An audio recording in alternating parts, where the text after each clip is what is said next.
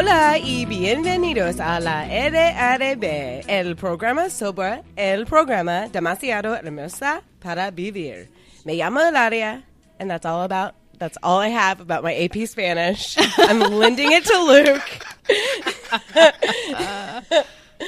It's a Monday episode, and we're here to recap last week's very interesting TBTL. It's actually a raging Saturday night from the Middle-Aged Mamish Studios in the Legend Oaks neighborhood of Austin, Texas. And joining me in the fun from the Hodgesboro Studio in Lincoln Park, Michigan is Meredith, the MVH Van Harn. Hola, Meredith. Hola. I feel weird asking this, but are you drinking anything tonight because it's Saturday? Well, funny you should ask. I have a rocks glass of bonded Old Grandad whiskey. That was what my grandmother drank. I don't know anybody else that ever really drank good. that. It's really good.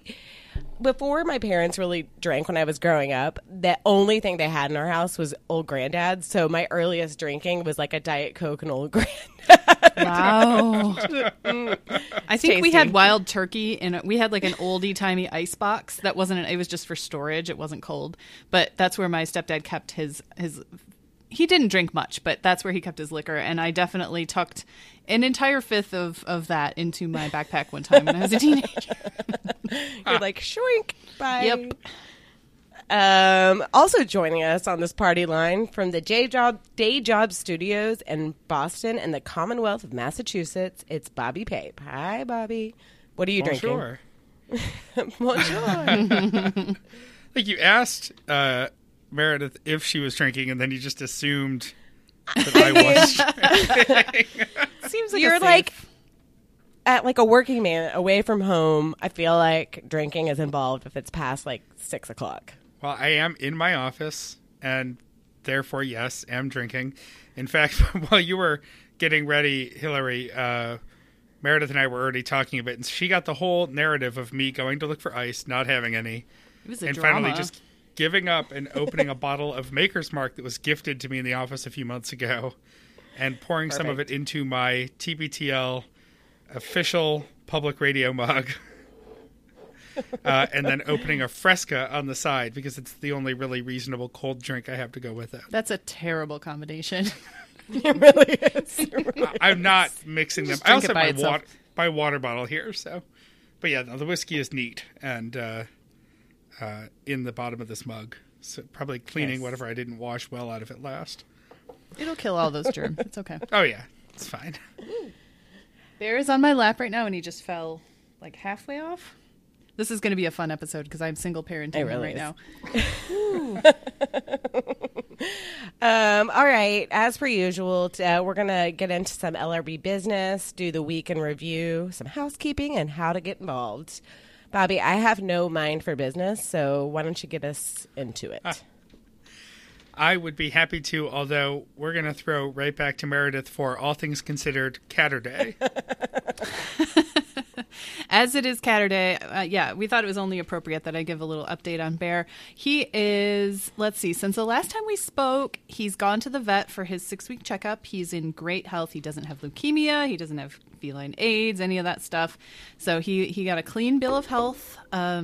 He got his first set of vaccines and his first set of flea treatments. So everything is good in his world. He is getting bigger and more independent, although he's not very big nor very independent. So he's still super fun and clumsy and ridiculous. So he's great fun to just watch him walk around is just entertaining because he's clumsy and stumbles on himself and falls over for no reason. He still can't really, like, you know how cats will do that thing where they shake their head real fast to like clear their face or whatever? He falls over every time he does that. Because it like throws him so far off balance. He has no core strength, so he's like, no, where he am I really going? doesn't. He really doesn't. But he's getting to the point where, I don't know, because at night I've been keeping him in a large dog crate just to keep him contained because he likes to bite. He's in a very bitey phase right now. And if I have him on my bed, like, I just can't do it. Like he'll be there for a little while and then he'll wake me up chewing on my hands and I'm like, okay, he's going to calm down. He's going to go back to sleep. And he never does. So I always, like for the last week, I've been getting up in the middle of the night and putting him back in his crate. So I'm kind of hoping that soon he'll chill enough to where he can just stay out of his crate. Because I feel like I'm putting him in kitty jail. And I feel kind of bad about it. He's getting a little too old for that, but he doesn't behave yet. So, but he's fully litter trained now. Like I have total confidence in his ability to take care of his own stuff, which is great. And he's eating regular food at almost regular intervals. So he's super fun and he's getting easier and easier to deal with. Right now, he's kind of going insane at my feet, trying to get under my desk, which is never going to happen. So. I don't know. He might be chewing some cords or pushing some buttons as the show goes on. This truly sounds like when with Rory, Bridget was a really good sleeper from like the get almost, which was awesome. Rory was not. I mean, he wasn't terrible, but he wasn't great. And I went back to work with Rory, so I was like, I can't deal with this. So at about 4 months, when they tell you it's like, okay, they don't necessarily need food to subsist at night. It's, they're okay. They have enough calories. I was delirious. I was so tired, and I read something somewhere, I don't know, I found it in the depths of the internet, that said the best way to sleep train, which I know there's a lot of people that disagree with this. Like, this was how I did it. However, anybody else does it is fine. But they said, kiss your baby goodnight, put him in bed at 7 p.m., close the door, and like open it up again at 7 a.m., which is what I did, which like in retrospect feels kind of mean because I'm sure he was crying, but I like turned off the sound machine. I turned on the sound machine and turned off the monitor, and I woke up and he was like smiling and waking up. So it worked. That doesn't sound mean at all. That sounds great for your mental health. I think that's it was. I would go to work and I was like, I'm depressed. I can't handle this. I'm so tired. And then once like you get a full 6 or 7 hours night's sleep, it was amazing. But yeah, like raising a kitty kind of sounds like that, where you're like, okay, like we're inching towards independence and being able to sleep through the night. Yeah, I don't want to compare it at all because I can leave him at home legally for hours without going to prison. So it's like not at all the same. But like there are some. I've contemplated it. There are some similarities. The waking up in the night has not been great. And he kind of sometimes he'll sleep through the night, sometimes not. If I put him in his crate, he will sleep through the night. So there's that. I think you're onto something there, Hillary. It'll only be a few more weeks until we start advocating for crate training children on this podcast. I might be already there. That's fine. I'm already there. Don't worry. I'm the parent right now, and I'm already there. It's not on the business listing officially, but I think we have to ask Hillary, any progress on your 40th birthday? Are we going to do this? Is it going to be like a weekly thing where it's like, and then when we get halfway there, it's like, we're looking forward to, it's done. I have previously told Meredith and Bobby that, Bridget and I went to my office today and she's like, where's all the birthday stuff? And she was very disappointed, but we're done, except that I did eat 2-week-old cake that had been refrigerated. It wasn't that good, but I needed a little bit of chocolate, so it was fine. But I thought you were supposed to save the top of the cake for your 41st birthday. Yeah, you know what, for Dave and I's and my anniversary, I was like, okay, like let's do it, and we like both took a bite. And Dave is medium about sweets. I literally ate the whole thing. He took one bite, and I just stood up in the kitchen and finished the whole thing. It was delicious. But yeah, it's done. 40 is done. I am in my 40s now. I'm thriving. It's great. I'm so young. 40 and thriving. All right. The only other business I have is that I am in Boston. I am in Boston because we're at the start of a concert run for Boston Music Aviva. As you hear this, we have a concert this Saturday. I'm actually here a little bit longer than normal for a concert week, but that's okay. As you probably heard, Luke was also in Boston on Friday. That was yesterday for when we're recording this. I emailed him because we were going to be landing, I think, around the same time yesterday morning. But he wasn't kidding. He did actually write back to me, which is a miracle. And he said that he was going to be in and out in like 5 hours. So dang. I tried to show him some Boston hospitality. I know Boston's out there. We're still hoping that TBTL would come to the Northeast eventually. I'm trying, but he's going to come for more than a few hours to make it happen. So It is kind of amazing that he has been pretty much all over the country, seemingly, and he's never been to Boston. I don't know it why. is That weird. seems sort of odd to And he me. made it sound like he was going to have a chance to check it out when he was talking Yeah. about it earlier. Just sort of a bummer. It is a really cool city. yeah, It is. lots to do. This isn't the time of year I'd encourage anyone to come to Boston. No. But, you can still get a lobster roll and a cannoli from Mike's, I guess. But no, come in the spring, come in the summer. We'll all do something. It'll be great. We got some Throw Your Phone moments for this week. We got a lot of Throw Your Phones, actually, this week. We'll just do a few now before we get started with the week. They're all relating to our clip show from Friday. There we go. I know words. I know all the words. I know the best words. I'll start with listener Crit. Does anyone want to sing in Mike's absence? Oh. Let's get critical. That's it. I always have to sing somehow. I almost let the silence go. You didn't have to fill it, but thank you. Bear was attaching his claws to my microphone at that very moment, so I was trying to kind of delicately extricate him from that scenario. Bear's getting critical. Yeah. Crit writes, hug my phone. These are really just a couple of observations from the great, all capital letters, clip show on Friday. Subject being cooking with Sean. No critiques here. Number one, good queso for Christy must be queso that you eat with a spoon like pudding. Yeah, Crit, obviously. Yeah. She made queso, Well, said it wasn't that good, that she had to possibly use it on a baked potato or nachos. You know things that queso is made to be used on. Don't get me wrong, I'm all about spooning cheese directly into my mouth. This continues. Number two, in my opinion, Sean being a terrible, or as Mike would probably say, terrible cook is part of the bit. I guess it's debatable whether or not he was, quote, in on the joke, as they say. My guess is that he was. You really can't say someone has any talent towards something when he clearly has no natural instinct or knowledge. I feel like he always made some mind-boggling decision on a weird substitution. Radishes in a tuna casserole. Yeah, that was weird. Yeah. Number three, I love hearing the three of them together. It's insensitive to Andrew to outwardly pine for the days when the show was entertaining or well-produced or anything but other just I don't know if this is still a hug, Crit.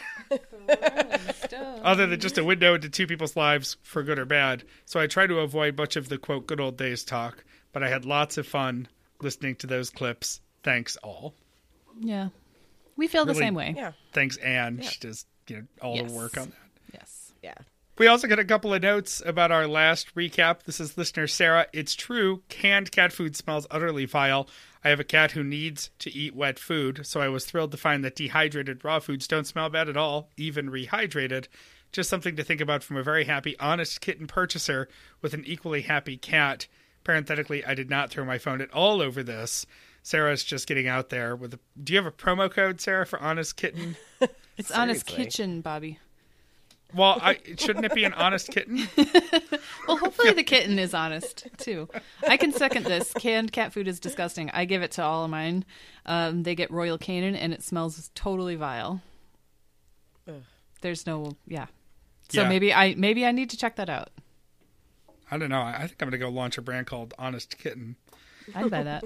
I just can't read tonight. That's all. It's been a long day. Listener Kelly, hug my phone, LRB 359. Animal foods ranked. Number 1, horse food. Number 2, rabbit food. Number 3, guinea pig food. Number 4, bird food. Ellipses. Number 127, dog food. Number 128, cat food. Number 129, lizard food. Number 130, snake food, which I guess is just what live Is rodents. that like a right? mouse? Yeah. And then Kelly writes, one of the staff members at a backcountry outfitter I worked for used to tell us to pack cat food as our emergency food because we would never eat it unless we really needed it. I feel the cans are too heavy, but this is the reason why I have a pumpkin spice Cliff Bar stashed in my car. Slightly better than cat food. Mildly. Badly. We'll do more Throw Your Phones as we go. But for now, why don't we get into the week in review? All right. Okay, let's go. Monday, 2764, BoJack Horse Therapist. This is the big one, guys. In fact, I, to little behind the scenes. I typically listen if I'm going to review a day. I typically listen the next day because I'm at my work. I'm such a good worker that I'm at my work listening, and I can type. Because I'm an old person, I'm 40, so I can type on a QWERTY keyboard, and I can use my two screens and type out the notes for it. So I usually like doing that just because it's a little bit easier and better on my brain. But then we got like an SOS. Bobby, it was from you, wasn't it? Yes, it was. An SOS, like, you have to listen now. And I'm like, my heart starts beating, like, what's going to happen? What's going to happen? I keep thinking maybe Carrie's pregnant or whatever. You know, the show's ending, something. And then I'm trying not to look back at the back at our chat because I kind of want to just know what happens from the show. So I'm listening, and, you know, right at about the 30-minute mark, it's like, ooh, there it is. You know, I want to try to be as sensitive as I can about this. I mean, obviously, we're all drinking tonight, so it's not like we are in the same place as Luke, but we had sort of discussed this before we started recording, and it's like, we all sort of knew this day was going to come, and I don't want to be callous, like, ugh, duh, like this is what was going to happen, but it was just about time for him to realize that this was a negative part of his life. And I'm reminded of, and we're just going to get right into it. I mean, there were some ancillary things at the beginning about, I don't know, you know, Andrew playing Who cares? Stardew Valley, whatever. I don't care. But I remember Jen a long time ago. It might have been the radio days, but it was obviously a while ago. And they were talking about drinking. Oh, it was maybe when Mike hosted, actually, and was asking them about questions about themselves on that, you know, it was like the 1 year anniversary. Oh, like interviewing them. Yeah. And asked about drinking. And she said, it only adds to my life. It doesn't subtract from my life. And I always thought that was really interesting and kind of took that as like sort of a guiding thing about, I don't know, sort of anything. Is it adding to your life? I mean, obviously everything has its negative consequences, like you're hungover or whatever, but is it adding to your life or is it taking away? And I thought that was a really good insight from Jen. And I think that Luke just finally realized, like, this is a negative aspect of his life. There's almost literally nothing positive that it brings except those 20 minutes where you're sort of buzzed or whatever and you're having a good time. Anyway, so Luke tells the story about what happened. And I guess to start it off is that he bought, you know, he's going through these different ways. It's like not drinking because he's dieting or you know, buying Canadian/Chinese, I'm not really sure, disulfiram. Meredith, do you know about this? I don't know anything about it. So. I know about the various like permutations of that drug. Yeah, it makes you just have an extremely bad reaction to alcohol. You know, it'll make you throw up, feel just totally awful. It's supposed to be a deterrent. That sounds really scary. I mean, I guess if you need it, it's necessary. It but works the way for some people. You know, alcoholism treatment is notoriously unreliable and has a super low success rate. It's more about the person's commitment than any sort of treatment that they're doing. Yeah, where you just have to. I mean, I'm not like all about like willpower because I think sometimes it's bullshit. But like in these cases, you kind of need to have a little bit more willpower. You do, but you know, and it's also finding the thing that works. You know, and that's just to say, like AA works for some people, it does not work for a lot of people. Suboxone works for some, not all. You know, it's just that you have to figure out what works. For sure. You also need to use it under the care of a medical professional, not a Chinese internet person. Yeah. I mean, that's not to say those things could be mutually exclusive. There may be Chinese internet people who are also doctors. Sure. Sure. But go to them if you're in China. Like, he's got medical insurance. You can go to a doctor in Seattle. My uncle goes to Mexico to get like his teeth worked on because he doesn't have like great insurance, and they do a really good job. Like, you can go to different places, but maybe go to them and don't like internet, you know, source it out. Okay, so the kind of the story I have a picture of Dave when he's telling the story. This is before he admitted everything, but while he's telling the story, Dave is just like it's just sort of a like, oh God, no, don't make these choices. But he drinks on Halloween. I guess Carrie's in Seattle working, drinks on Halloween, then decides to go to the local casino, drinks so much that he invites all of the casino workers back to his house, which I was like, I'm so stressed out right now. This I is know, like, me too. this is, I mean, just watching, and it seems like these were nice people. Luke was, maybe the worst one out of all of them, but it just is like, they're going to trash the place. They don't know you. They don't give a shit. Well, it's such a weird thing to invite a bunch of strangers back to your house. Yeah. Yeah. That's a pretty bad sign. When you're, completely intoxicated. Yeah.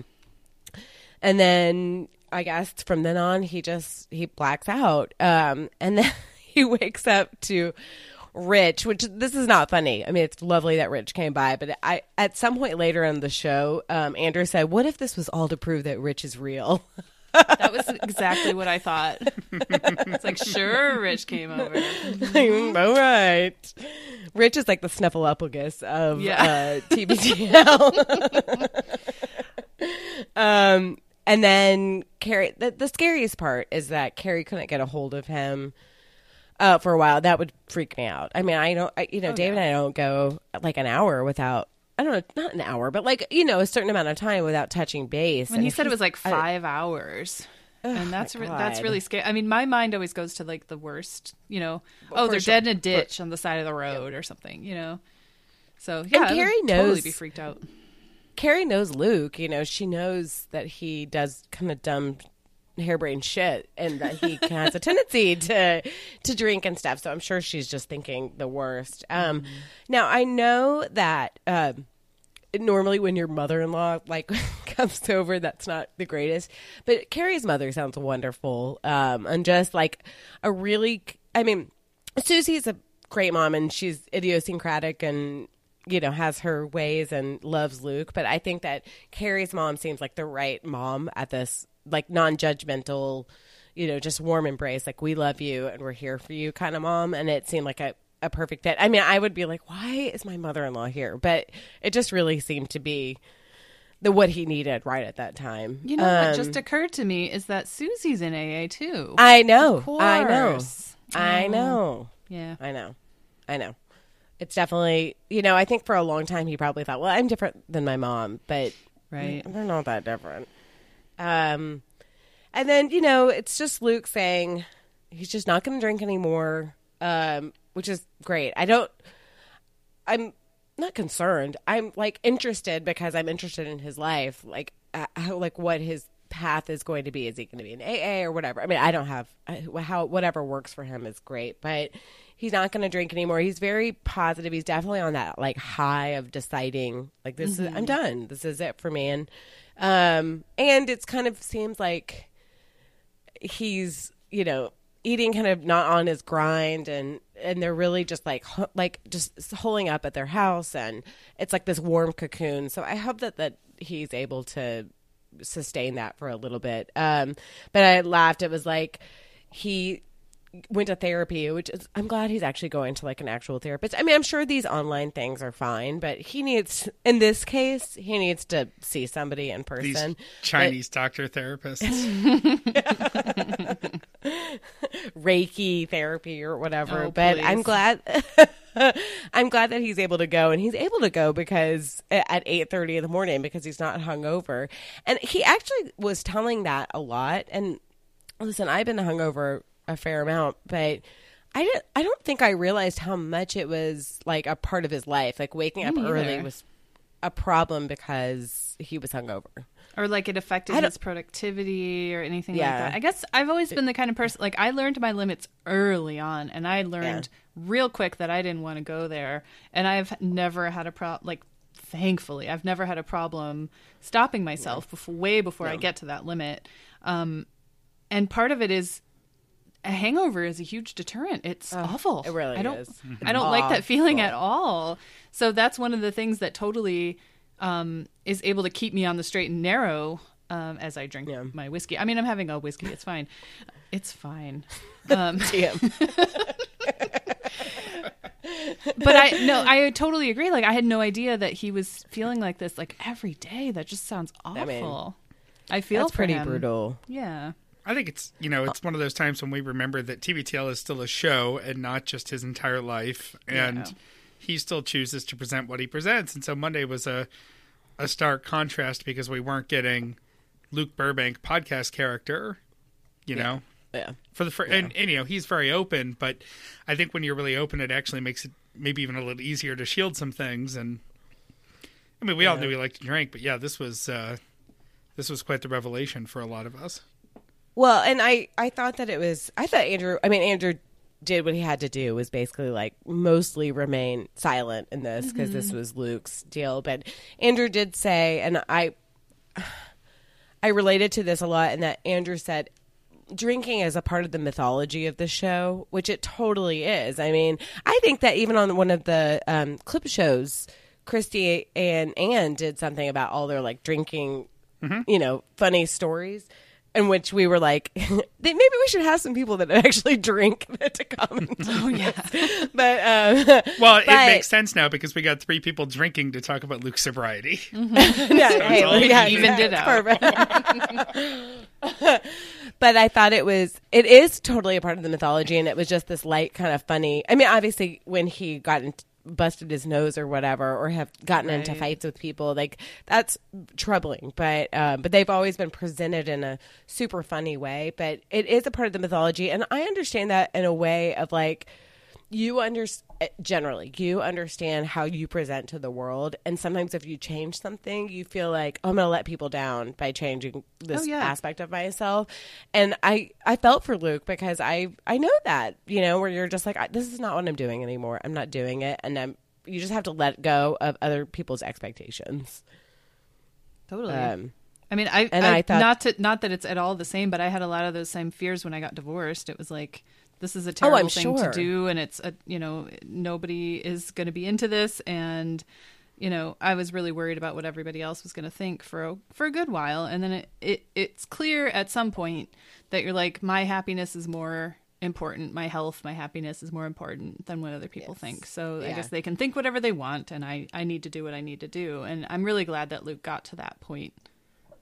Totally. I mean, it had to happen before, you know, something really bad happens, or, you know, his relationship. I mean, I guess that is really bad, but his relationship gets sort of skewed. And like Carrie has the patience of Job sometimes, so I'm sure that she's, you know, she loves him and she's there for him. But I'm sure that a part of her is like, thank God, like he finally kind of figured this out, and we can move on with our lives doing different stuff. But I know it's going to be hard, but I think he has a lot of support around him. And as they talked a lot is about, you know, him being worried that like, oh, we're going to go watch the Hawks game and, you know, we're all going to rage and that people are going to be disappointed. I'm like, nobody gives a shit. Honestly, nobody gives a shit. I don't know if that's true, though. You know, I feel like sometimes people get really weird about other people not drinking. I've been in social situations where I didn't feel like drinking, and people act like you are offending them, you know, like, why aren't you, what's going on? Why aren't you drinking? I don't know. I just don't feel like it. And there have been plenty of times where I've gone to parties and I have had, like, I asked the bartender for like a soda with a lime and a straw, so it looks like I'm having a gin and tonic or something. Like, just so that people don't give me, just so people don't give me a hard time about it. Because, and then I always wonder about people like that. Like, why do you care what I'm doing with my drinking? Like, maybe you should think about your relationship with alcohol if you have such a problem with me not drinking. Like, people really do get weird about that sometimes. They totally do. The only other thing that I'm worried about, and Luke seems very like cool about it, and the 2 times that I have been pregnant, especially with Rory, the hanging around people who are drunk is not fun. It's fucking annoying. Yes. They think they're, I mean, I am very guilty of this. They think they're very charming and smart, and neither of those are true when you're not. Hillary, you're charming and smart when you're drunk. We've seen it, yeah. But like, if I somebody videotaped me and I heard me sloshing around my drink and like having a political discussion, I would be like, oh my God, go to bed. But so it'll be interesting to see. I would imagine that he's going to have to limit some interaction until he's fully comfortable with that. Well, sometimes sometimes you have to change your whole friend group when you get sober. Yeah. I mean, I've never had to go through it, but I've had some friends. I mean, one of my best friends when we were in our early 20s had to kick a heroin habit, and she had to stop entirely stop hanging out with those people because it was just like I'm gonna die if I don't do this, and these people are enabling me and I can't be around them anymore. So she just had, and that's one of the sacrifices that you have to make. It's like, there goes all my friends, so I need to find new friends. It sucks. That's how Meredith lost her friend. Dropped so that. Well, I was trying to make a joke about Meredith being a bad influence. But again, it's late. Hey, I went to NA with this girl. I was an awesome friend. I'm a good friend. That's basically like the gist of the, most of the show, the no point portion of the show. There was just some other stuff. Like Luke said, it was his lost weekend, except that the lost weekend was just when the guy got drunk the whole time. And it won Best Picture in 1954, which Luke was like, have you ever heard of this movie? I don't know why it annoyed me. I'm like, this is a famous movie. And Luke saw a bumper sticker that said, I love guns and coffee, which he wanted to tweet out, but is trying to be more peaceful. And Luke, I understand being annoyed. He needs to not just go to I want to tweet this out, because that's so annoyingly millennial to be like, let me tweet this out or put it on Instagram. Just be annoyed and maybe give money or go volunteer for somebody. Turn it into action and not just shame. Well, he also needs to not do it because he's pretty bad at Twitter and pretty bad at Instagram. So bad. Even in sobriety, I this week I'm like, dude, no, stop. Weird flex, stop doing that. It's played out. You're done. And then the last thing was Luke was just saying that it was an 80s teen movie, and I was just mad. Every time I see 16 Candles or whatever, insert teen movie where they're having a party at somebody's house, it so stresses me out. Actually, I was reading Cat in the Hat last night to Bridget. Actually, she was reading it to me because she's starting to read pretty well. She was reading it to me, and it fully stresses me out because the cat and the two things trash the place, and I'm like, you have to clean it up. Mom's coming home. You have to clean it up. So just thinking about thinking about Luke having this 80s teen rager at his house, I'm like, oh god. Just as Carrie, they spent so much money and time on that house, and he's just inviting random people who are probably fine, but they don't give a shit about him. So I was stressed out. But, he's come to. Okay, quickly for the no point, whatever. Summary. Seahawks and the Browns both lost. They're both, a little bummed about it. They say that K-Dude is a dirge when they lose. L, that's in my notes. Luke thinks that Wilson has lost a step. I think that he's a good quarterback.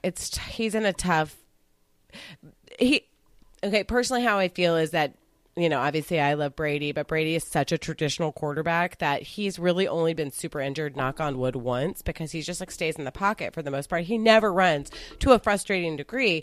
Now, Russell doesn't run that much anymore, but that was always his thing, is he can throw, but also he can he's a little bit nimble, and you can't really do that because you have 400-pound guys coming at you, maybe not 400, but really big guys coming at you. And so I think that maybe that causes him to be a little bit more cautious and wary about getting injured. That's my personal opinion. I don't watch a lot of Seahawks games. We don't really get them here that much, but I think that he's a really good guy, and I think he's a good quarterback. I think he's a top quarterback? No, but I think he's really good. So I don't know. We'll see. Luke is I have a hot take, which is a medium take, where he thinks that the Hawks need to spend money on a running back. Fine. Carson isn't healthy enough. The problem is running backs only stay healthy for a couple of years. Okay. You almost need to not spend money. You need to find, again, you need to be like a Belichick. You need to find like the diamond in the rough. You need to find somebody who's going to, you don't have to pay that much for, and they're going to perform for you. That's kind of their, you know, the Patriots method, and paying for somebody. I mean, Marshawn being the exception, but I don't know. You just need to practice somebody out and find them. Well, I know when Marshawn was with the Bills, and then he turned in. Well, that's so great. Yeah, I mean, no, not everyone can be the Bill Belichick, because not everyone can take the rejects and bullies and assholes of the league, and you know, find half a season out of Josh Gordon before he, you know, ruins it somehow again. That's tough. He looked pretty good last week. Yeah. Well, of course, you and I are both listening to, and I just listened to the latest episode of that podcast about Aaron Hernandez. Yeah, I know. For sure. Listen, it's really good. It's a good podcast. What is it called? Gladiator? Yes, Gladiator. Yeah, and it's a Wondery podcast, so it'll definitely be a movie in a year or two. For sure. Luckily, I have complicated feelings about Wondery podcast, but it's teamed up with the Spotlight team. So right. It's a good listen because he had I'm not going to excuse anything he's done, but he had a complicated life. Yeah. Anyway, they move on, and I summarize this as lots of ref complaints, which to me, I just sort of shut down. I know that ref complaints happen, and I know that the refs are not this, like, it's not parity across the board, and they're not seeing everything perfectly, but it's kind of exhausting. And even Luke said he knows it's dumb, and he knows that things have been called, against other teams when they're playing the Seahawks, but I just think it's sort of boring. And then Brown's talk is boring. That's all I said. Brown's talk is boring, and they really want to say, Mahomie, don't play that about the KC quarterback. So, And then there was more ref talk. So that's basically the gist of Monday. Yeah, that's pretty concise. The only sport update I had is that I crushed Luke's fantasy team, but it didn't even feel good because I actually legitimately had a great week and he didn't start 4 of his positions. So I felt like it was a wasted week. I don't know what any of you were talking about. So, why don't we go to Tuesday, 2765, take 2 McConans and call me in the morning. Luke tells a delightful story about how Rich, who's definitely real, came by to check on him, and they had a nice discussion. I'm doing this while a kitten is crawling all over my shoulders, so I'm really sorry if there's a lot of background noise, because he likes to chew on the cords, too. So he's comes over to check on Luke. They're sitting at his counter, it sounds like, on what Luke keeps calling high chairs, but are definitely stools, right? There's a lot of children hanging around. Can't come up with the word stool. I threw my phone a little bit about that. And he's going on and on to Rich about how well he's doing and he's feeling great. And then he gets up off this stool and he falls over because his leg is totally asleep.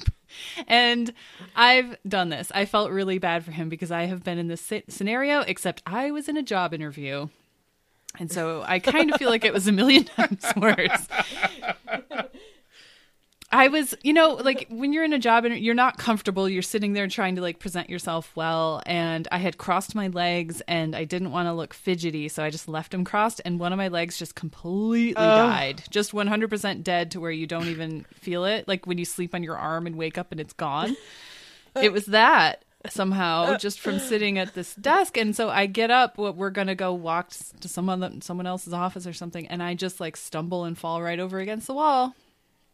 It was horrible. You're like, excuse me, I'm drunk. I was like, I'm sorry. So sorry. My leg died. It's such a dumb thing to have to say. And they were, of course, very cool about it. It was fine. It was actually, it was for my internship in grad school and I got it. So it wasn't the worst, but it was extremely embarrassing. It probably made you memorable. I hope the girl that fell is great. She played off that stumble really well. I did not.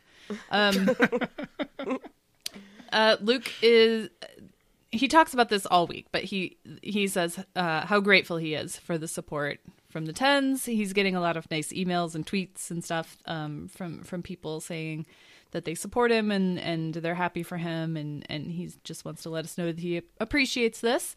They do the donors of the day, and Nick Armies is one of the donors today, and that leads them into monster truck talk. And Luke, being now a pro at monster truck driving, discusses how he has such a new appreciation for this quote-unquote sport. And Andrew grew up with it, so he's always kind of had it. Was this when the... No, it wasn't Demolition Derby talk, but it was just the general destruction that goes with monster truck rallies? Yeah, I think so. Just driving over rows of dead cars and stuff. Oh boy. They talk then. So today, Tuesday is election day, and it was a day of high anxiety, probably for everybody, definitely for me. Sounds like for Luke and Andrew as well. And Luke was talking about how NPR's election coverage is not the best. And he said this before, and it's true about their live coverage is kind of terrible. Yeah. It's kind of awkward and horrible to listen to them try to vamp. They're just not good at it. And it's not where their strengths are. They have many strengths, but that's just not one of them. And I would agree. They were talking about kind of how you deal with these stressful things that, you go vote, you've done your thing, there's nothing else you can do. Is it good for your mental health to just sit there and obsess over the results before they're in? It's kind of, so they were talking about how you deal with that. It's like, would you rather just be locked in a chamber and come out once everything's been tallied, or would you stress over the details? And I didn't really have this problem. I voted for sure. I kind of went out to dinner and didn't want to worry about it too much. And after the polls closed, I was checking kind of pretty infrequently, but I had a feeling that it was going to go this way, and it did. So yeah. I was happy about it. And as far as like an overview, even though Austin is I've said this before, Austin is a liberal town-ish.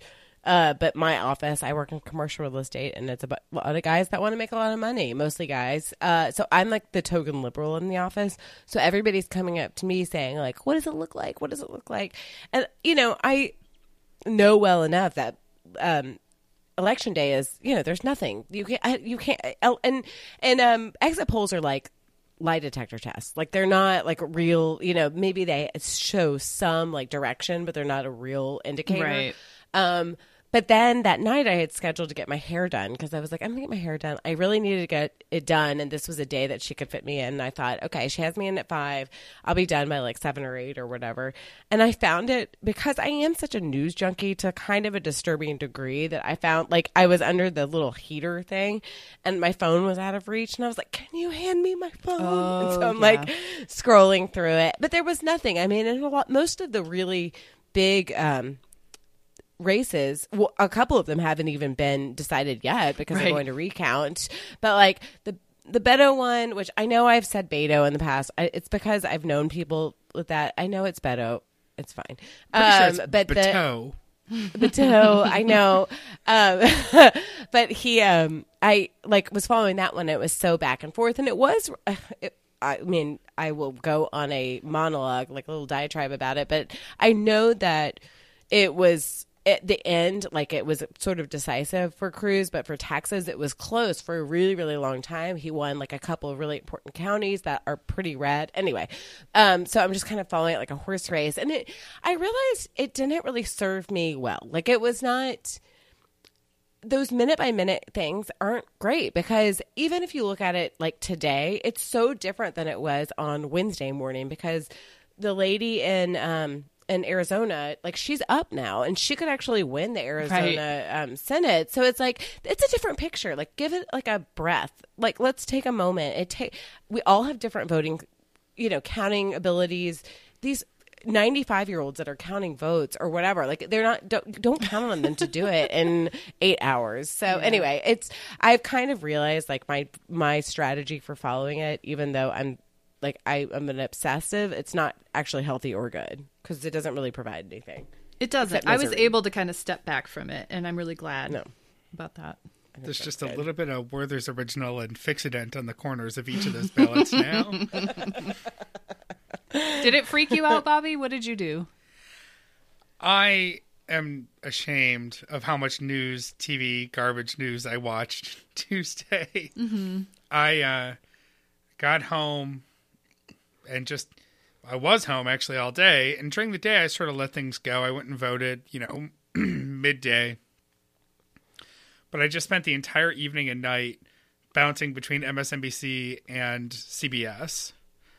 And Sam, we were in bed, and Sam finally wanted to go to sleep. And she said it she said it wasn't bothering her in the way Hillary says it's fine. She was being nice. Hillary, yeah. And so I did keep watching it, and I watched cable news until like 1 a.m. East, which is, this is a detriment of being in the East Coast. Yeah. Things are still happening in California, but I finally gave up and went to sleep. I knew we had won the House, and I say we because I'm pretty confident where we all stand. If you're listening and you don't feel like I'm you're a tea partier. I don't know what you're talking about. Yeah. Yeah, come explain to me why you hate poor people. Yeah. We had taken back the House, and I never thought we would take back the Senate, so I was a little upset that so many people were so crestfallen. I was like, it wasn't going to happen. It was never projected, yeah. This was my thing. This is what I was doing, freaking on Tuesday night, as I was copying and pasting things to people, listen, because all these people were so invested in Beto that they were so crestfallen. I'm like, he was never going to win. This is as close as since 1994.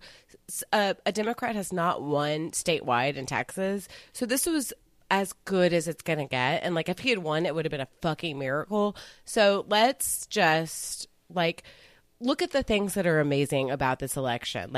Texas actually sent the first 2 Latinos to Congress, which is amazing. Don't even get me started, but that's awesome. Michigan sent 2 Muslims to Congress. Yep. That's amazing. Mm-hmm. There's and all we these flipped amazing... the governorship. There a lot of governorships flipped. Yeah. Fucking Scott Walker is out. He's a monster. Oh, so there's Michigan legalized recreational marijuana, Weed. you guys. I'm coming to visit Did they? Lincoln Park. Yes. Did they? They did. Are we having an LRB meetup in Detroit? We should. I think so. A tiny fence meetup. A tiny fence concert at my house. So I was like, listen, there are so many good things. And I encourage everybody to look, and I've sent this out, but the Austin Chronicle, which is sort of the stranger, I guess, of Austin, had this cover that it was just inch by fucking inch. This is how we have to do it. It's not going to be overnight. You don't want it to be overnight. You want people to slowly realize, okay, this is the right thing to do. It's not because we're so captivated. I love Obama, but so many people were just captivated by the persona of him. And you want people to just realize, oh, these are the right things that we need to do. And it's going to take people a little bit to figure it out, but they seemingly are figuring it out. Yep. Mm-hmm. Anyway, election talk. There was a little bit of other content in this episode. 2 points I wrote down. One is that they're mad that meat is too cheap.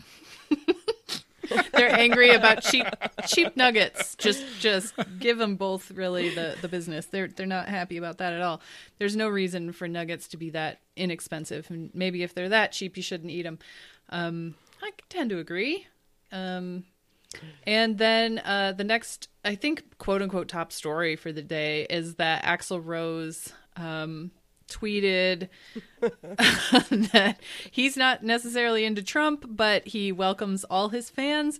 And the amazing thing was that he genuinely uses apostrophe N instead of and. He used it throughout the whole tweet. And I just think that's delightful. This was just a natural thing for him to name his band.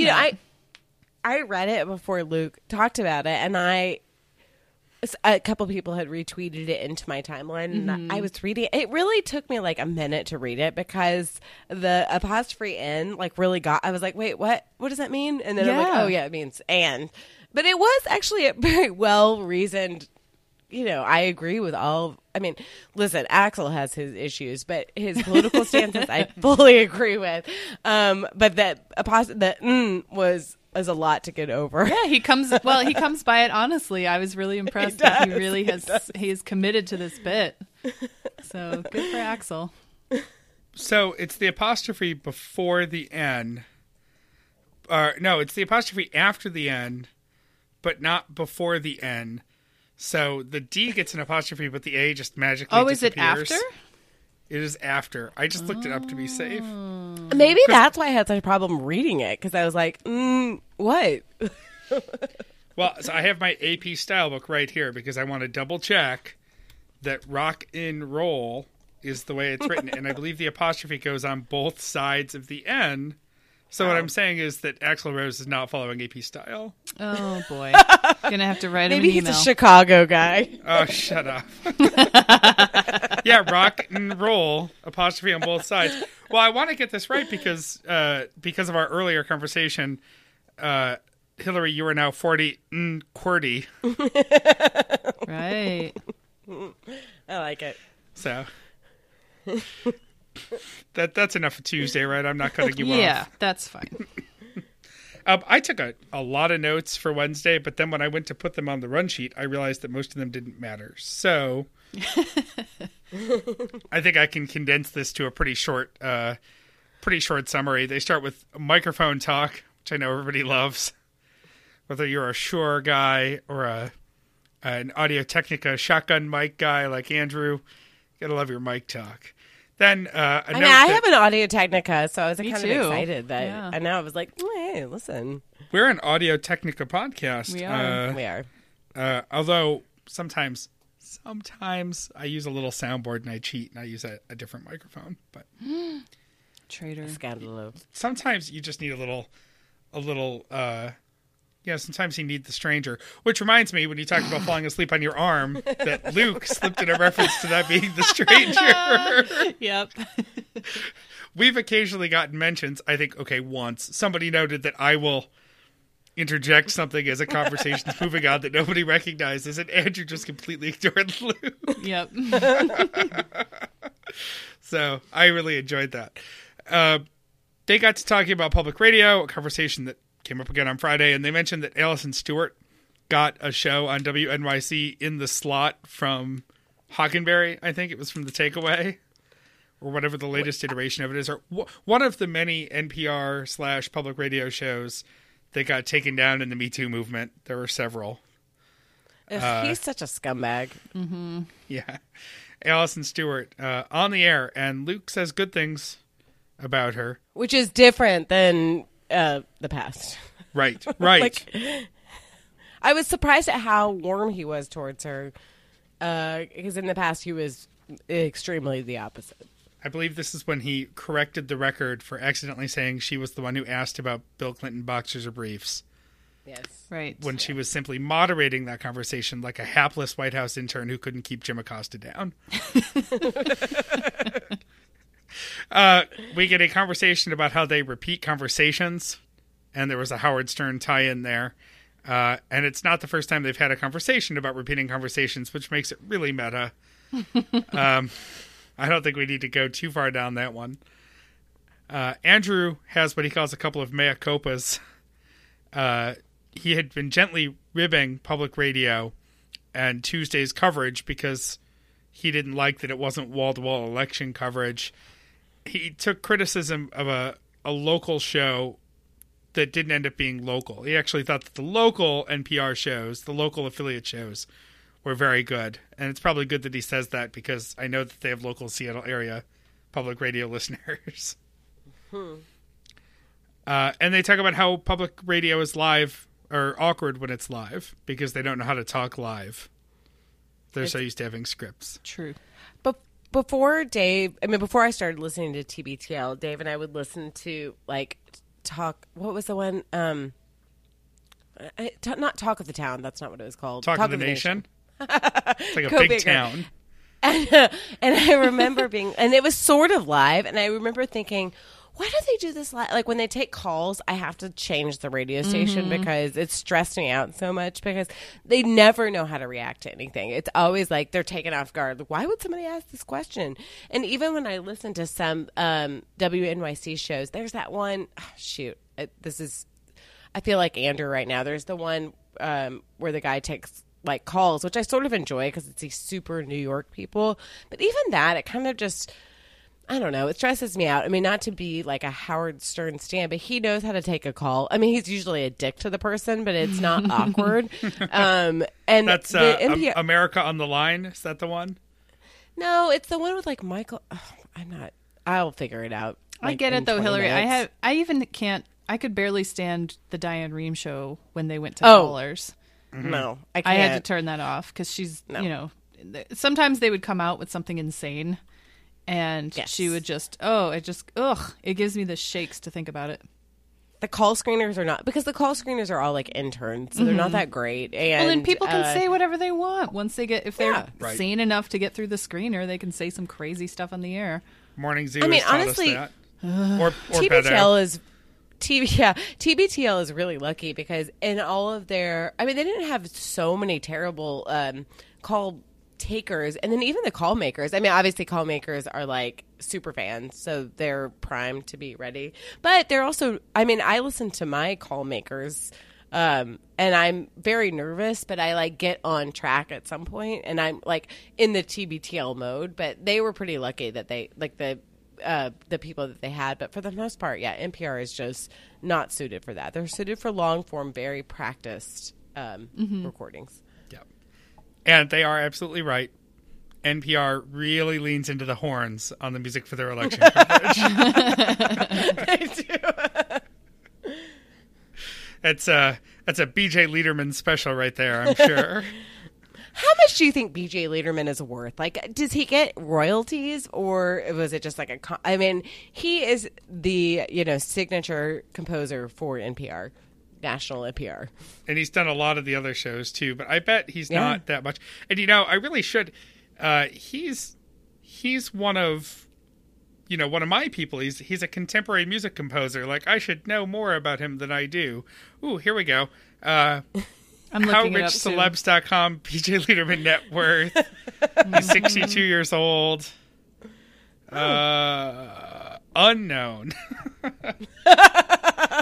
Turns out they've just been paying him in tote bags the whole time. Current.org has an article called BJ Liederman, the manic depressive minstrel of public media. Jeez. Can you put that in the Slack? I think we need to link Yeah. that. Show notes. Current, the official, unofficial, official public radio publication. Yep. Yeah. Yeah, when you're listening to a show that doesn't have a BJ Liederman theme, that it's the Bush League of radio shows. Right. Exactly. They couldn't afford BJ on that one. This article starts a out bridge weird. shoot. We're going to put this in the comments. You guys are going to have to check this out. Yeah. The Queen movie was apparently panned. It's too bad. I can totally see why it is that bad. And I've heard other places, too, that it's not good. And that's sad. But what's so weird is it's one of those movies that I've heard literally nothing good about. I listen to a lot of podcasts, but I listen to a lot of like pre-Oscar podcasts, which is a very like niche my thing. And they all were like, "This is not a good movie. It's really Bryan Singer, I believe, was the director, but then they got him off because they had some weird sex stuff going on. They said that like Rami Malek is really good in it, but it's just really, really uneven. And they super skirt the like gay AIDS stuff because it's made by the guys that were in Queen and they want whatever, blah, blah, blah. It's not supposed to be great. I have heard nothing but amazing things about it from people who have seen it. Now, I don't know if that necessarily makes it good, but as far as people really enjoying it, I think that they have really enjoyed it because Queen's music is really popular. Like it's Right. been really popular for a super long time. So it's like generations have heard it on like either the radio or like jock jams. So it just is something that is in your life all the time, whether you like it or not. So it's something that Dave would like, and I probably wouldn't go see. People are pounding their seats and clapping to a third of it. So it's fine. Yes. Yeah. Exactly. Luke tells the story that a Livewire producer at one point either got or let Van Dyke Parks get high before going on the show. This was in... I forget how they transitioned from movie to interview talk, but that's okay because there's actually more interview talk Friday. But Van Dyke Parks, yeah, it was the co-founder and producer of the show who let that guest get high because they were talking about bad guests and then and bad highs. And Dan Savage and Don Funches, both known for, I guess, getting high and then going on Livewire. They've got a theme, actually.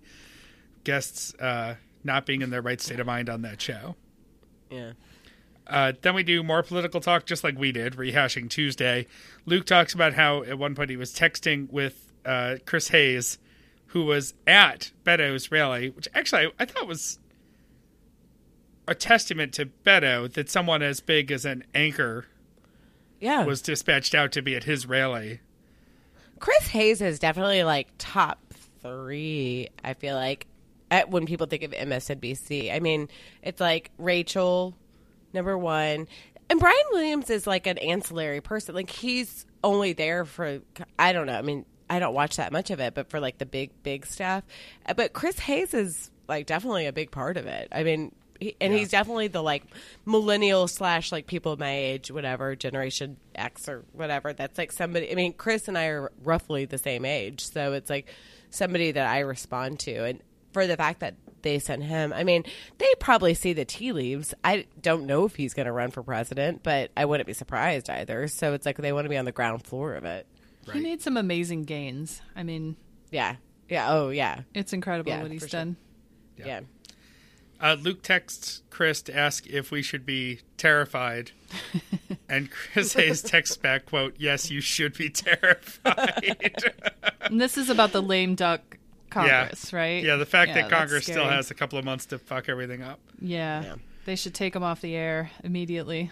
Yep. And we have like Absolutely. some like multi-level marketing person as the acting attorney general, which is amazing. I'm super psyched about that. Yeah, someone who scams vets. It's great. Yeah, it's weird. Seems odd. Is he in Betsy DeVos's downline? I mean, he must be. He's like Amway all the way. The government is turning into Scamway. Actually, that actually does make their general economic ideas work. It It's all does. about Trickle down, which doesn't ever trickle anywhere. Yeah. as already mentioned, Beto dropping his F-bomb live in his concession speech, which was amazing. Yeah. Whatever. Okay, so was- I mean, this he might be our president at some point, but I think he's like pretty cute, and him like dropping that made him infinitely more hot. Yes, I mean, I it was did. like, yeah, dang. And you know what? Maybe it was practiced or whatever. But he seemed really fevered and in the moment. I mean, I'm not going to be naive and say that he didn't think about it before, but I don't think he was like writing it out on his notes. No, You know, but like, he is say obviously fucking- a good politician, right? Yeah. Like, Yeah. they all Yeah. have this thing. Like, he's super charismatic, and whether he did it on purpose or not doesn't really matter because we are totally responding to it. Yeah. Yes, we're Well, like, and yes. The difference between an F-bomb and just inaudible, like, syllable yelling is we had a Democrat do that, and it ruined Yeah, his career. it didn't It work. didn't go Yeah. out. Yeah, it didn't go well because he didn't So he- have the same charisma. Right. You don't want to be Howard Dean. It's good to be a Beto. Yeah. And then the joke about this was Brian Williams' joke about swapping out Steve Kornacki's SIM card. Right. I laughed in real time That when he was made good. that joke too. Yeah. We get a fun side note that Luke smiles in hotel mirrors before he goes out to do a gig, just to make sure he knows what he looks like when he's smiling.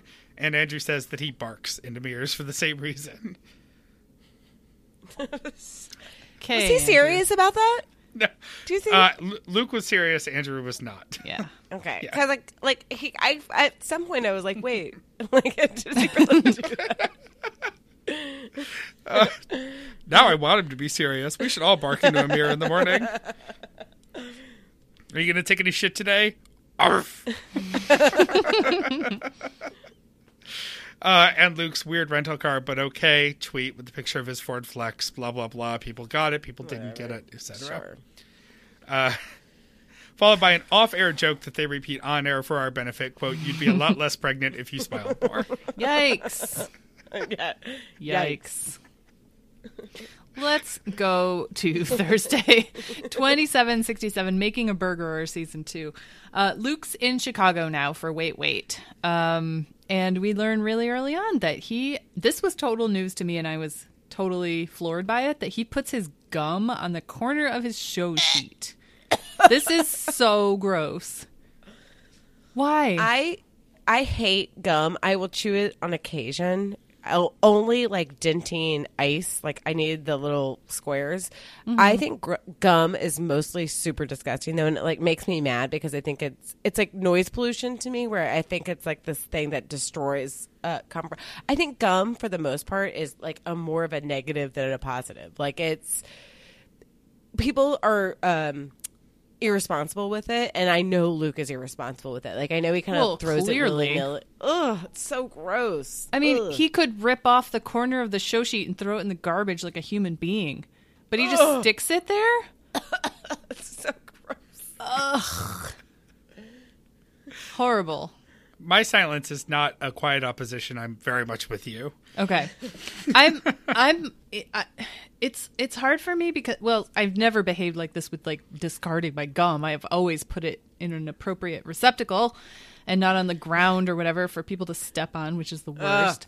The worst. And I can't, I have terrible jaw problems, as I've chronicled on this show, so I can't chew gum, although I love it because it helps me concentrate. Like, it's really good for me because I have a kind of a job where I need to drill down sometimes for hours at a time and really be deep into something and concentrate super hard. And for some reason, I don't know why, but I've found that chewing gum helps that a lot, and I can't do it anymore because it kills me. Which is really too bad, but I would never in a million years put it on a piece of paper in front of me. Ugh. That's just awful. There's no excuse for that. I'm Singaporean and my like gum. You're gonna get caned. Watch out. I'm like, ugh.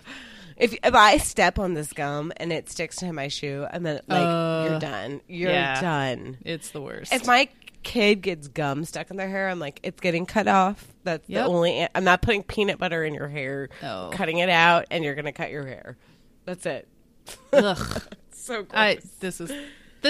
This is worse than the alcoholism, if you ask me.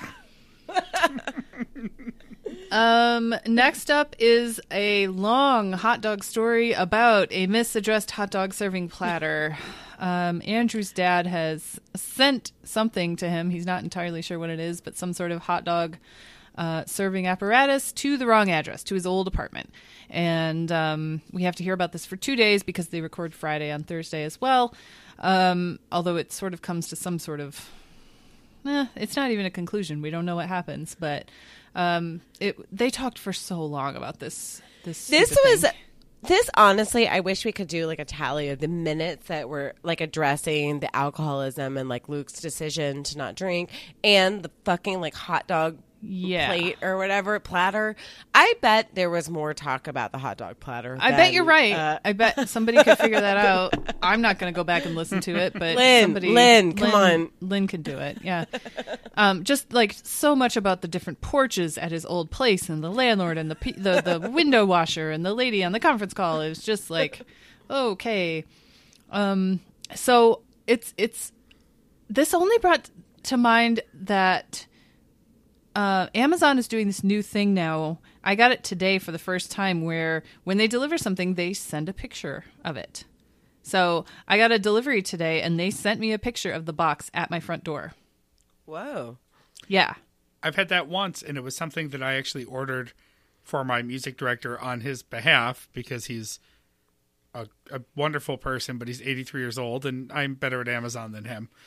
And so I just did it on his credit card with my account. And yeah, they sent me a picture of his front porch. Mm-hmm. Yeah. And I was thinking, well, that would have solved a lot of this if he knew where it had been delivered. I mean, it wasn't Amazon. Obviously it was from his father, but that it creeped me out on some level, but it was also like, oh, this might be helpful if there were iffy situations for delivery. So next up was, they talked a little bit about getting into the right headspace for work that you don't want to do.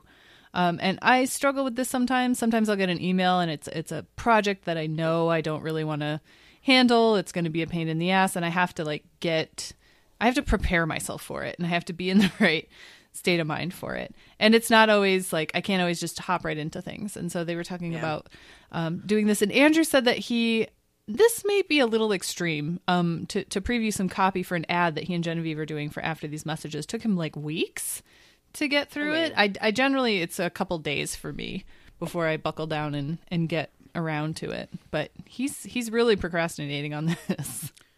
I wonder if there was a firm deadline or not, because if I have something like that I'm not in the headspace for, if there's no deadline, then it could sit forever in my inbox. Well, not forever, because I go crazy and try to inbox zero once in a while, but...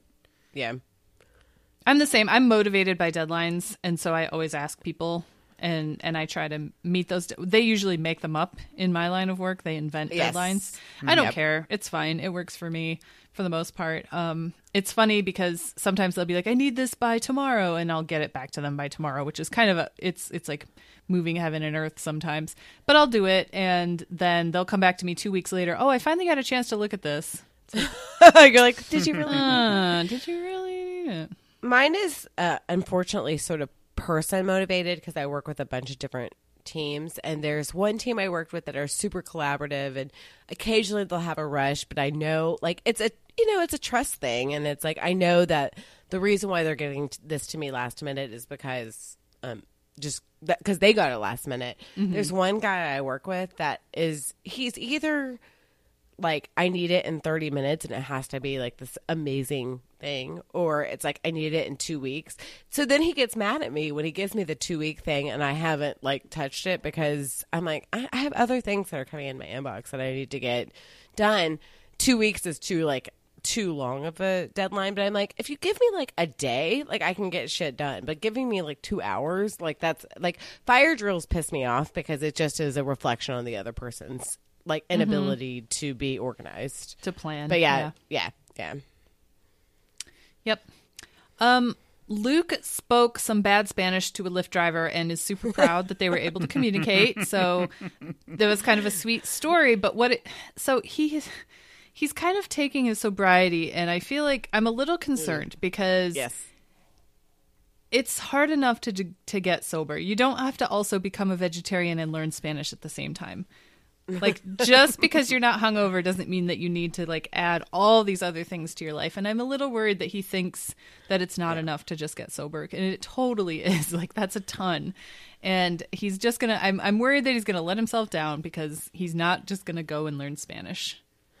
No, I mean, as you can tell by my fabulous Spanish in the beginning, but it's that was flawless. It sounded great to me. Yeah, flawless.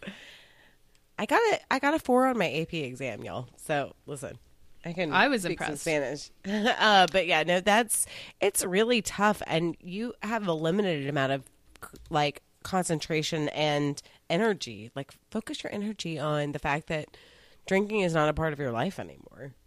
Yeah, that's tough. I just don't want him to take on too much and then be let down. That can be a big pitfall kind of thing. But we'll see. We'll see how it happens. Speaking of huge life changes, lifestyle changes, they're going to do the show early all next week. So they're still on this waking up at 5 a.m. And I predicted a couple weeks ago that this would maybe last a couple of days. So we'll see. Maybe they'll do it the whole week. Maybe now that Luke isn't drinking, he'll be into this a little bit more. But it sounds like they're going to try and wake up at 5 every day and do the show at 7. And they want the 10s to go along with them. And I'm like, sure, I'll wake up at 8. No problem. I have to be to work at 7, but like, fine. I'll tell my boss that this is a life improvement project. And they were talking about doing a live stream, which would be cool because that would be like 10 a.m. for me. So like, by the time the show was done, I could listen at work, and then I could go have some lunch. So that would be nice. They floated a bunch of names, including Operation Earlyberg, TBTL Morning Wood, and Dawn Patrol, which really went over like a lead brick. I forget what they totally settled on, but that wasn't TBTL Morning Wood. That was TBTL Morning Wood. You like to hear a podcast or something like that. They had it, you know. Oh, it was not as stealthily suggestive as that. Yeah, exactly. It was just coincidental that it happened to be TBTL Morning Wood. You like to listen to my podcast. I'm glad they didn't go with that one. They talk about the time zone thing, and Luke reiterates his quote-unquote joke from his quote-unquote stand-up about how when they say 8/7 Central, that everyone knows what's going on, and they've already done the calculation. I just can't with him. Ugh, his jokes lately have been really rough. His like quote-unquote jokes, quote.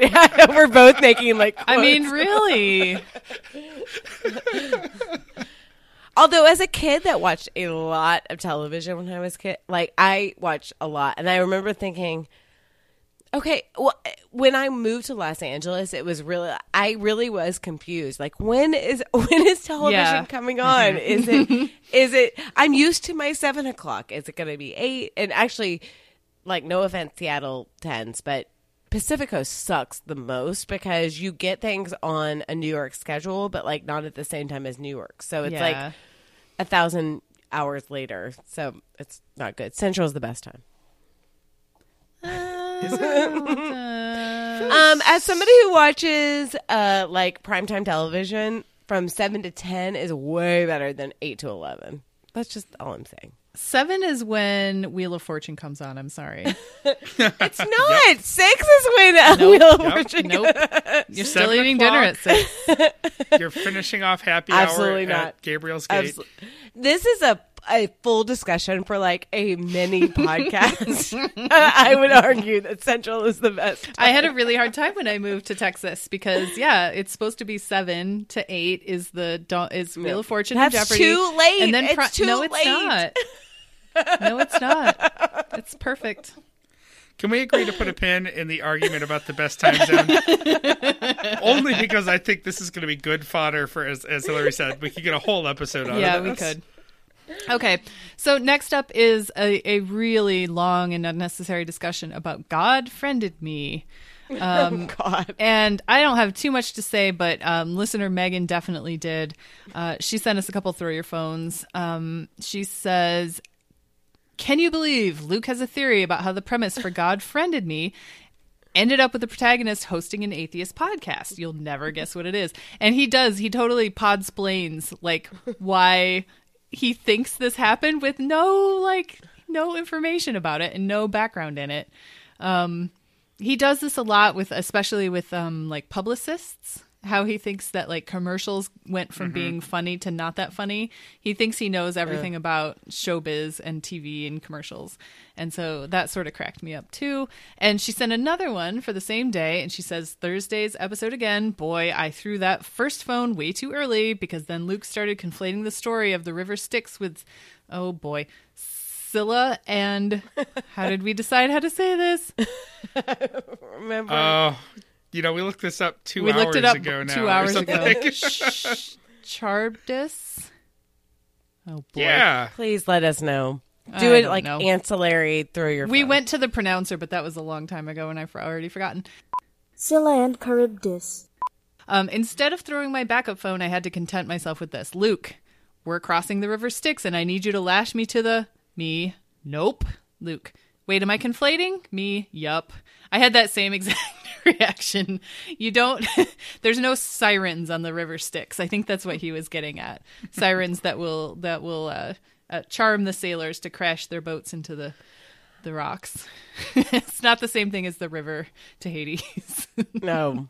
Isn't that like Homer or something? I don't know. Listen, it was 9th grade. This is old 9th grade. I don't know anything. Yeah, we need to brush up on our mythology. Ooh, clearly. Yeah. Luke talks a little bit about how most of his jokes aren't landing lately, and I would totally agree with that. I mean, with his tweets lately and he put up the weirdest Instagram that I think I've ever seen. It was a sideways picture. It was a sideways video, like a 3-second video. Do you guys remember this? I think I put it in the chat because I was so flabbergasted. It was oriented wrong, and it was going from like his weird, what is apparently his lasagna, although you couldn't tell, to Rudy's face, and it was something about let's get this vegetarian eggplant lasagna. I was just it's too much. Are you trying to say let's get this bread? And I think he was, because he keeps latching onto these dumb little memes. And then trying to make him his own. And he's just a middle-aged daddish type, and he shouldn't be doing this. I know. Like, I don't know if y'all listen to Keep It. It's a Crooked Media podcast, and it's with, like, Ira Madison and Kara Brown. And they're, like, these are the people that should be making those kind of, that content.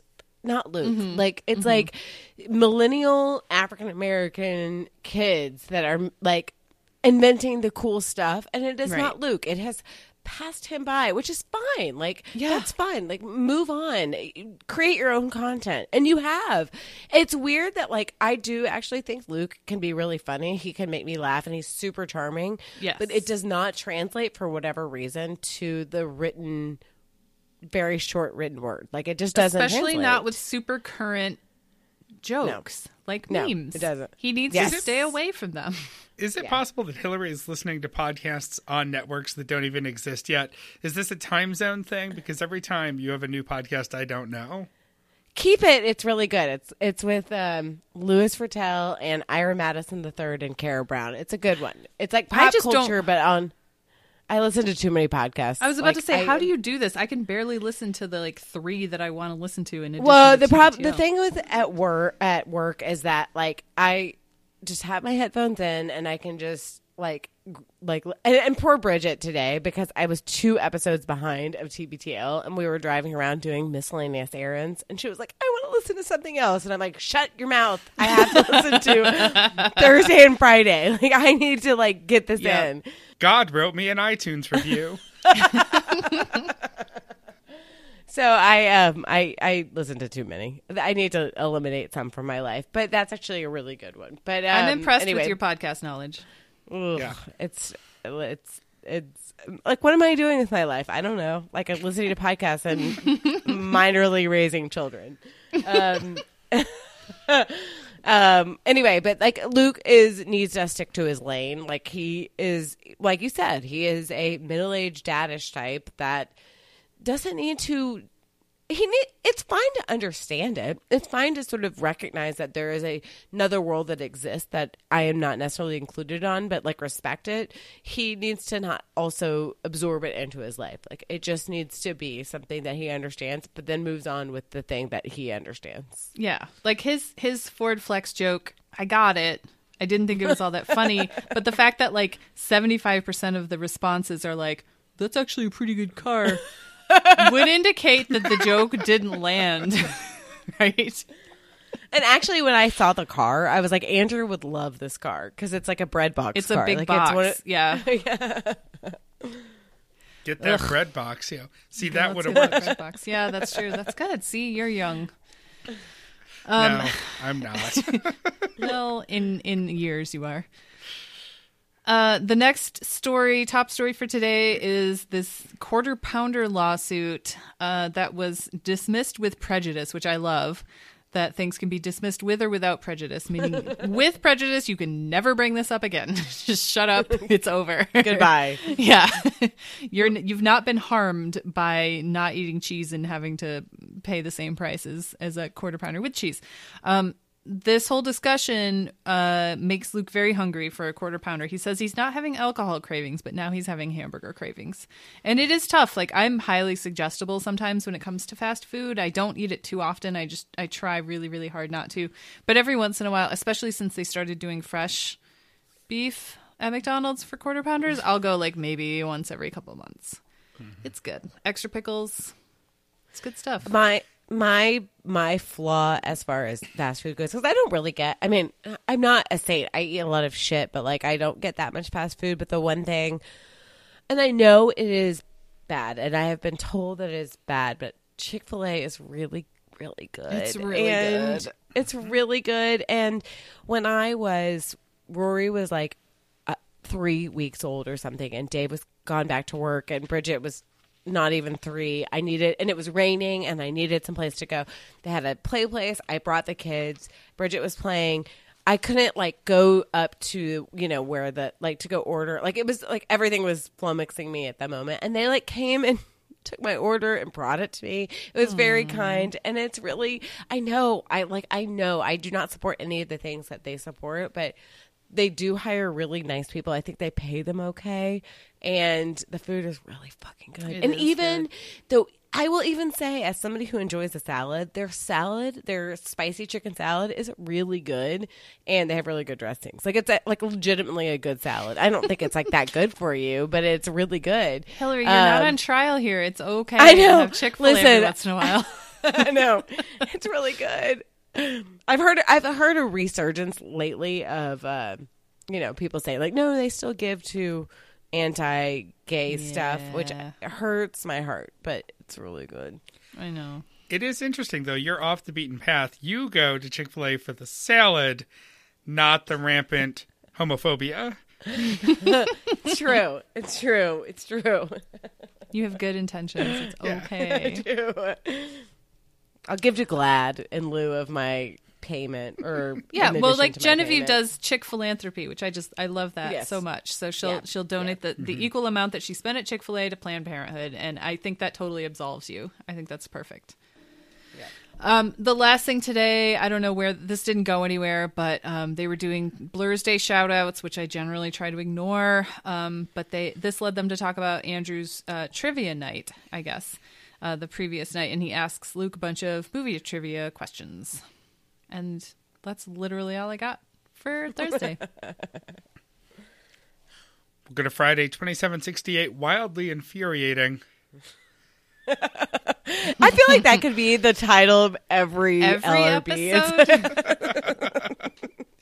Yep. This was recorded on Thursday because Luke is traveling on Friday. As we mentioned, he was here in Boston. Package talk continues. It's all about Andrew's package. Boy. Jesus. Oh, stop it. No updates, except we get in real time a phone call from the new resident in one of the apartments in Andrew's old building, just to tell him that she moved it. It was mysteriously moved back, and now it's gone. So, not a useful phone call, which we No. heard a little bit of her and all of Andrew in a quasi-legal sort of way. I was extremely stressed during the call. I was like, "Oh, what's going to happen?" And it didn't sound good the entire. Like I felt like Yeah. Luke when he was like, "Oh, can you hear it? What's happening?" Yeah. So there's no new news on the package. I do just want to say on this package, Andrew, we tend to amplify personality traits or things about Luke and Andrew. One fish sandwich drop that they get obsessed with for a week means for years now we get too early for a fish sandwich or whatever in the Stens page. But the fact that his own father is mailing him a vintage hot dog serving platter. It does lend some authenticity to Yeah. this obsession. Yeah. I can't tell if art is imitating life or life is imitating art. I can't tell if Andrew became even more obsessed with cased meats because of the TBTL brand or which way that goes. Anyway, speaking of disgusting things, I love cased meat, but the obsession's a little much. Luke made his vegetarian lasagna, left it on the stove overnight, covered, which Nope. he thinks was enough. Nope. Then not. puts it in the fridge the next day. Then his mother-in-law ate some of it out of the fridge, not knowing its sordid history. Luke, you just gave that angelic woman food poisoning. God, This is Hopefully so she's- terrible. I worked at a restaurant for 4 years, and you're like, food safety is totally drilled into you in those scenarios. And there was a while when I was a kid that I thought, like, I don't know why we did this, but like when we got a pizza delivered, we would, have whatever and put the leftovers just in the oven. Not the oven's off. You just put it back in the box and put the box in the oven overnight, and then it was like somehow safe to eat in the morning. That is not true. A slightly warm incubator for It's crap terrible. on your pizza. Yeah, it's horrible. Just because it's covered doesn't mean the stuff that's in there isn't going to keep growing overnight. Ugh. I feel like this is drilled in. I'm not like a notoriously clean person. Like you look at my house, it's not like, oh wow, it's really picked up. But the one thing that I'm super anal about is cleaning up the kitchen. Like again, my counters might not be perfect, but putting food away into like where it's supposed to be is really like I can't go to sleep if there's our dishes in the sink. That just grosses me out. It's just like it's festering, and especially food. I'm like, just cover it. Covering it and putting it in the fridge is all you have to do. Like that's He it. could have Real. put it in the fridge. I mean, if he did half of the work already. Just move it. Yeah. It's a real salmonella-colored flag. It really is. Ugh. I haven't had any sort of like food poisoning or ever until this past summer when I was in Ohio and got that awful sickness. And now, I mean, I've always been careful about it, but now I'm doubling down because it was so awful. I don't even know where it came from, but I'm like, I don't want to put myself at any more risk to have another week like that. Ugh. Yeah. Yeah, I think you shared with us some details about that week that are too hot for pod. I will not repeat them on the show. And, yeah. yeah. Those are chat-only discussions. Let's just say it wasn't pretty. Yeah. Andrew has almost finished Making a Murderer Season 2, which he started watching on the flight back from Cleveland or something, and Luke wants him to finish it so they can talk about it. But Andrew said this is what happens to him. He gets home, he has like 2/3 of the last episode left, and he just never picked it back up. They talked through a few different things. They're a reminder that Early Blur Gets the Worm is next week. Name still tentative. And then I think it's Luke who mentions pictures of people cutting cake from above and doing it poorly, doing it mildly, a little crookedly, which is what has Andrew mentioning the Reddit thread the Reddit feed for mildly infuriating things that are just a little bit off. I follow that one too. It's pretty funny. The beer taps at Art Marble 20 whatever starting to pitch to one side because they're too close together. I think Luke slipped in something about the Browns game final score qualifying, which is good. Luke then says he hates diagonal walls that aren't at 90 degrees from the floor, and Carrie hates arched doorways. That's a phobia I've never heard of. Me. Well, I'm currently looking at, and I was actually, my bedroom is pretty big. I mean, it's not like a super Stop large bragging, master bedroom. Hillary. It's No, so we big. get it. But we actually have like this wall of windows, and then we have like a closet on one side, and we have an arched wall, not an arched wall, I'm sorry, a diagonal wall on the other side. So it makes it to have, we basically have one wall to put anything, because everything is sort of askew. I kind of get Luke's thing. I mean, I think it's a little like annoyingly pretentious, but I get like why he's annoyed with it.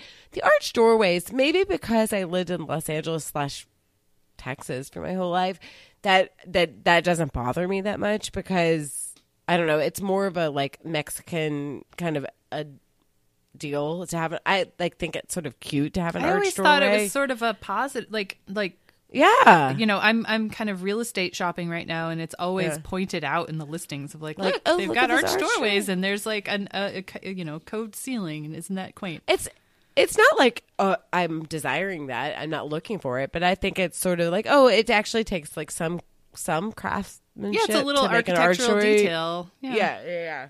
But so I thought, I mean, they're so committed to the mid-century modern kind of deal that I think that's why it Sure. rings untrue to them a little bit. Onto the real meat of the day. Andrew, while working at KCRW, didn't always agree with how competitive their leadership was about not wanting to repeat things that the morning show from KPCC had done. And he found out after he left KCRW that because of some fill-in staff that bounced back and forth between the stations, Andrew had been actually added accidentally to a KPCC run sheet and could follow everything they were planning the entire time. He's a much better person than I am. Not that I would like delete things, but I would be reading it almost constantly. Like I would be adding stuff for sure. Day 3 of hot dog investigations. Yeah. I get what he's saying to a certain degree, but my like caveat in that, like, I watch, when I stayed home with Bridget, I watched a fair amount of daytime television, which is whatever. I mean, I like some people, but it's a whole other like degree of weirdness. But when you're watching a show, like you're watching Good Morning America, you're watching the Today Show, you watch Regis and whatever, I can't even remember who it is, and then you're watching The View or whatever. Like you go into this sort of litany of people, and they all have the same people, and they do. It happens a lot because the people are like on a hot streak of promoting whatever movie or show that they're in. It gets to be really annoying. Now I know that KCRW and KPCC are totally different things, but LA is an interesting place, and they don't have a lot to talk about sometimes, and they're going to talk about the same things, and they're not going to drill down and ask like some super interesting question. So I was kind of annoyed by Andrew's Like, it seemed to be sort of lazy to me, which is weird for Andrew because I don't think of him as being a lazy person. But it seems sort of lazy that they weren't like, okay, let's get somebody different than KCRW, or I'm sorry, KPCC is having. I don't know. Yeah, so I wrote down some of the examples here. First, they got too specific with like having a cigar aficionado guy on for. I mean, that that's would a be different thing. Yeah. That's a feature story, though. Like that would be very weird if that got covered, on both, or somebody. That would be like a shared brain syndrome thing. Mm-hmm. Would be weird. Luke mentions his NPR story, which I just found the link for that Frank Lloyd Wright house with the person who says Frank Lloyd wrong. In it. It was by my old apartment in Los Angeles, and we went to it once, and it is a super weird house. Like, it is in comparison to houses today, the ceilings are super low. It's very cool, and it's in the middle of the city, but it is very Frank Lloyd Wright-y. There's a big Frank Lloyd Wright house in Buffalo, but it's more in the prairie style, so it's wider and has a little bit of grass, and it's not that urban, tight, weird build. That comes up because they talk about getting retakes from interviewees if they talk and there's noise or a problem, and trying to get them to recreate their candidness, which is super awkward and cringy, and I'm glad that, well, they wouldn't do it anyway because they're not real journalists, but that's bad.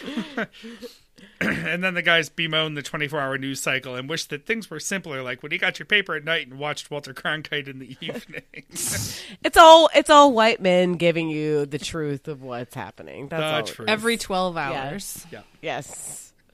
I did like the phrase from Andrew, a big ham of content. You're having a hunger dream. Right. A mirage. A big ham of content. Where the shooting victim's face turns into a ham. Great. Yeah, that's going to become old hat soon enough in this country, and it's not. It already is. I mean, it already is. Music for your weekend. Andrew does Leanie's Loveful, which I have actually played several times already, and I really like. That was delightful. Yeah. Luke brings Lucinda So Williams. is the original also. That's like the Romeo and Juliet soundtrack is amazing, and that's where it comes from. I'm not proud of this, but if you put a few drinks in me, I will attempt to do Loveful at karaoke. Yes. So, Hey, I want to see this. It's way up there. It's not easy. Luke brings Lucinda Williams, I Just Want to See You So Bad. And listener Justin brings Bob Moses, the musician, not the terrible urban planner, with Heaven Only Knows. And I'll roll on to housekeeping. Housekeeping. Look, you got a white American guy. Wow. What? Anything is possible. Buy stuff from us at littleredbandwagon.com or 10710.com/shop, because I always forget to change that for the following week. Archive with us, littleredbandwagon@gmail.com. Shoot us a message. We'll let Christy know, or she'll see it first, actually. And listen along. Listen to the old shows. You just heard a great clip show on Friday. That's how these things happen. It can't all be Ann. She does actually have a day job, so we need you to help. Archive with us. Buy things on Amazon at littleredbandwagon.com/Amazon. The holidays are coming. Get your orders in. And earbuds and earworms. I see one of you just tried to update. I'm not sure. Is it? I just looked it up, and it's still on the website. So okay. Well, usually, listen to earbuds and earworms. I don't know what this week's show topic is. I missed it, but I'm sure it's great. It always is. All right, get involved. LittleRedBandwagon.com is our website. ThrowYourPhone.com, and y'all have used it a lot lately, so keep on keeping them coming. Our Facebook page, look it up. Show Twitter is at LRB Podcast. Email us at littleredbandwagon@gmail.com. The voicemail and text is 802-432-TBTL. That's 802-432-8285. And fax Bobby at 617-354-8513. He's here. He's there until next Sunday, so get him in. They and go with to my that, email inbox. You can just fax me anytime. anytime. It's 2018. I don't need to be here. I'm just like imagining you sitting at this like we're like the paper is like that like shitty gross paper, and you're like, oh, it's coming in.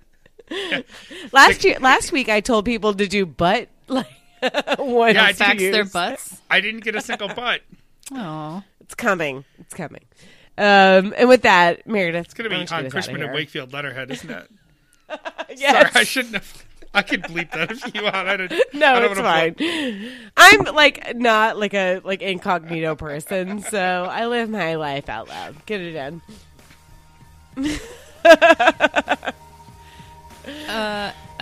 okay. Are we ready for this? We're ready. Okay. Until next time, this is The Next Party. Nailed it. We love you, Jen. love you, Jen. Even Oh shit.